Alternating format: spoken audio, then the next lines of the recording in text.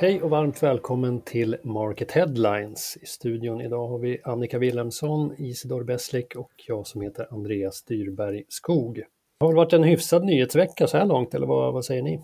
Ja, helt klart. Man ser ett rejält trafiklyft på market.se den här veckan och det drivs bland annat av nyheten om Matas intåg i Sverige och avtalsrörelsen. Vi går väl direkt in på listan, veckans mest lästa artiklar, och i topp där hittar vi just nyheten om Matas etablering. Följde vi också upp med en kartläggning av konkurrenterna som de möter här i Sverige. Och Annika, det är ingen liten aktör som kliver in på den svenska marknaden, va?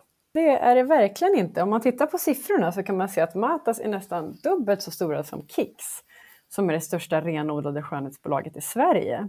Så att det är dessutom en av Danmarks största e-handlare, och enligt dem själva så är 8 av 10 danska kvinnor med i kundklubben. Så att det här är ju ett jättebolag, trots att de kommer också från ett ganska litet land. Danmark har ju rejält mycket mindre befolkning i Sverige, men har ändå ett skönhetsbolag av den här magnituden.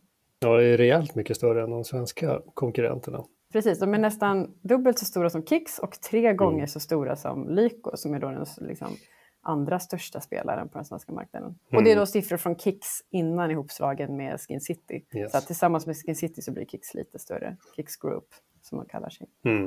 Vad säger konkurrenterna i Sverige om Matas inbrytning? Ja, alltså Matas går in som e-handlare i Sverige. Och jag pratade med Rickard Lyko som är vd för Lyko. Och han säger dels att det är tufft att slå sig in som enbart e-handlare i en ny marknad.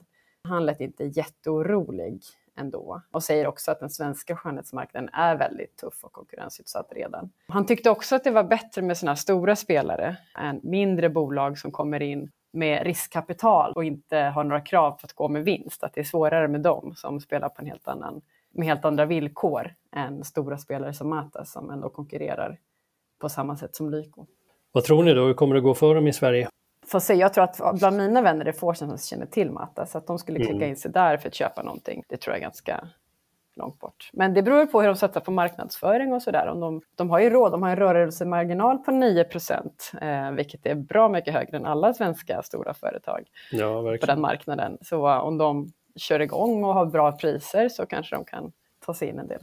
De säger ju själva att var 5:e svensk känner till dem, men som du antydde där, de har väl en varumärkesresa att göra för att nå ut till svenska kunder. Sen gjorde de ju ett försök att bryta in i Sverige som det lades ner för ungefär 8 år sedan. Gick väl in med en handfull fysiska butiker och nu inleder de i alla fall med e-handel. Man vet ju inte vad de har för planer i ett längre perspektiv. Spännande att se. Ja, det finns ju flera exempel på danskar som har etablerat sig framgångsrikt i Sverige, som Normal, inte minst Flying Tiger, och Tansen gick in, öppnade väl sin första butik här i anslutning till Black Friday. Jag har ingen statistik på det, men känslan är att det är fler aktörer från vårt närområde som satsar i Sverige än tvärtom just nu. Jag har ju sett rubriker om både Gemofix och Ilva från Danmark som ska expandera i Sverige, och finska Motonet är på väg in. Från Norge kommer det mycket kapital och tar över befintliga kedjor. Vi har sett både Brothers, Best of Brands och Servera och tidigare Hemtex som har fått norska ägare. Något mer ni vill tillägga om Matas? Nej, vi önskar dem väl lycka till, helt enkelt. Då lämnar vi dem för den här gången och går över till veckans andra tunga nyhet. Avtalsrörelsen går igång på allvar nu. Parterna växlade krav i tisdags, och enligt Market och Dagligvarunytts analytiker Isidor Beslik så står vi inför ett drama nu, eller? Ja, det borde vi ju sannolikt göra. Handels kommer ju med lönekrav som är de högsta på 25 år. Det är kanske inte någon överraskning när också inflationen ju varit väldigt hög och nått en nivå som man inte har sett på 30 år. Det handlar ju om nästan 1200 kronor mer per månad för heltidsanställda, och att lägsta lönerna i branschen också ska få ett rejält lyft. Och man har ju presenterat också en del andra krav. Bland annat vill man stärka rätten till heltidsanställningar och också ta bort det som kallas för hyvling av arbetstid. Och det där handlar ju om arbetstidsförkortning. Ordförande Linda Palmetshofer gav ju lite av en pik till H&M i en intervju med Dagens Industri här i veckan. Klädjätten har ju gått igenom lite av ett stålbad och har tvingats varsla personal på många marknader i världen. Även i Sverige, där man också velat driva igenom sänkta arbetstidsmått, det som också kallas för hyvling. Och ett exempel som handelschefsekonom Stefan Karlén lyfter fram är modejättens försök att i vissa fall förkorta anställdas veckoarbetstider på 38 timmar till 5. Och det där gillar ju inte facket. Men det är ju inte bara H&M som går igenom ett stålbad. Delar av detaljhandeln är pressen väldigt hård just nu. Inflation, stigande hyror och stigande räntor. Och det där lyfter ju arbetsgivarorganisationen Svensk Handel fram. De har ju väldigt annorlunda syn på löneutrymmet i förhandlingarna. Man pekar ju på att 2022 är ett tufft år, har varit det. Och att även 2023 prognoserna är dystra. Det är väl en del av liksom taktiken och dramaturgin kring en förhandling också, att facket går ut hårt och arbetsgivarsidan de nästan chippar efter andan, indignerat i början. Som det liksom är viktigt att båda sidor kan visa på framgångar sen när förhandlingarna är klara, för att alla ska vara nöjda. Liksom. Så är det nog. Och tonläget har ju varit högt här. Svenskt näringsliv har ju till och med kallat LOs samordnade löneanspråk för ett hot mot den svenska modellen. Och det kan ju bli dramatiskt. Kollektivavtalen ska gälla den 1 april om parterna är överens. Om de inte är det så är ju en åtgärd strejkvarsel möjlig från fackets sida. Och det finns ju faktiskt exempel där Handels har varslat om strejk på enskilda arbetsplatser. Så att facket är nog inte helt främmande för sådana tag, men det ligger nog inte i någons intresse att man ska hamna där i det här läget. Och det finns ju mycket som ändå pekar i rätt riktning. Elpriserna har stabiliserats. Elpriskaoset som man har befarat här under vintern har kanske inte skett i den utsträckning som man trott. Många bedömare tror att också att inflationen toppar snart. Och det kan ju möjligtvis ge andrum här inför förhandlingarna. Hur tror du att förhandlingarna landar då? Jo, generellt sett så är det väl ändå så att företag som bedriver handelsverksamhet vill ha och behöver en stabil arbetsmarknad med tillgång på kompetent och motiverad arbetskraft. Och arbetstagarna vill såklart ha anställningstrygghet och bra jobb. Och kanske är det här ännu viktigare nu när turbulensen på marknaden är så svår. Och blickar man tillbaka mot den senaste avtalsrörelsen som påbörjades strax efter pandemiutbrottet 2020, så kan man ju konstatera att parterna, trots den stora osäkerheten som rådde då, lyckades enas om löneökningar i nivå med resterande branscher på arbetsmarknaden. Och sannolikt blir det ju ett liknande utfall nu, även om det kanske blir lite skakigt på vägen dit. Till slut blir det ett avtal, det kan vi räkna med. Frågan är väl hur lång tid det kommer ta och vilka åtgärder som kommer vidtas på vägen. Det får vi följa framöver.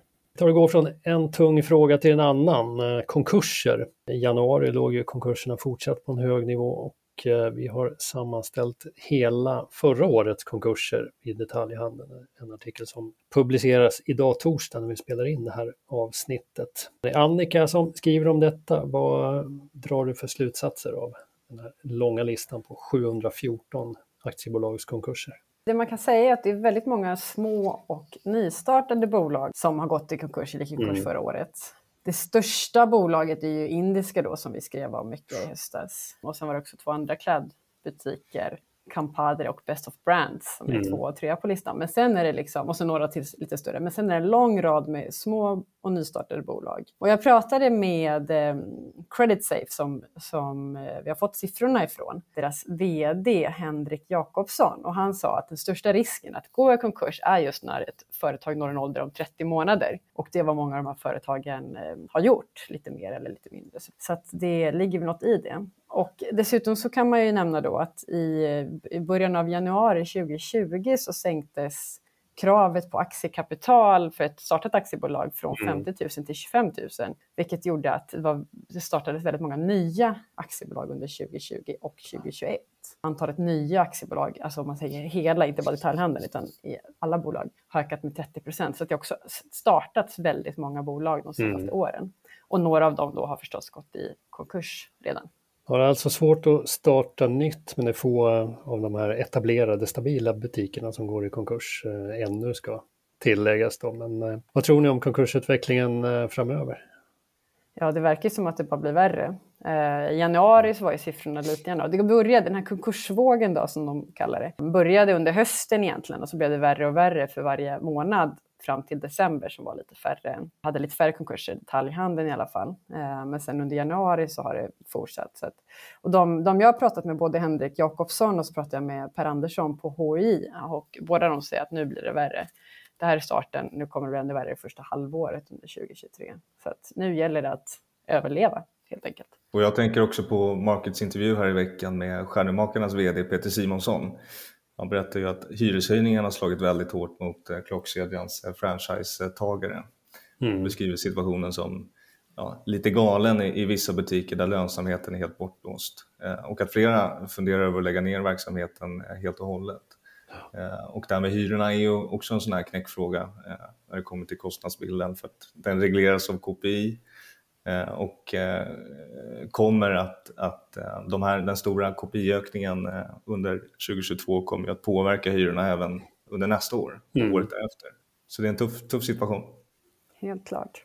Många parametrar som riskerar att öka kostnadsbördan för företagen, eller kommer att öka den. Och hyrorna som sagt sedan årsskiftet där snart slopas väl den här sänkta arbetsgivaravgiften för unga också. Det skulle väl ske under våren, och det är även tveksamheter kring elstödet. Så den prognosen om att konkurserna kommer fortsätta under första halvåret känns väl ganska trolig. Med mycket dystra utsikter där, men finns det någon ljusning att se? Man kan ju nämna då som Per Andersson på HI sa att deras prognoser för 2030 är ändå ganska oberörda. Så att nu är det liksom 2 tuffa år kanske, nu ska vi igenom det här stålbadet, men det blir ändå bättre förhoppningsvis. Han tog i och för sig i det att beroende på hur kriget i Ukraina går och så vidare. Det finns ett ljus på andra sidan. Okej, 2030 då kanske det blir bättre. Precis, och även vill också säga det att trots att det är många bolag som går i konkurs så startas det också väldigt många nya bolag hela tiden. Så att det är ändå en ganska liten andel som faktiskt går i konkurs, än så länge i alla fall. Förra året så registrerades 58 000 nya aktiebolag och samma år så gick 6 200 bolag i konkurs. Så att det är ändå en liten andel som brakar. Ja, det ger ju lite perspektiv på saken i alla fall. Hörrni, det var allt vi hade att bjuda på idag. Ni har lyssnat på Market Headlines, en podd från tidningen Market. Ansvarig utgivare Fredrik Svedjetun. Nu önskar vi alla en trevlig helg. Vi hörs igen nästa vecka.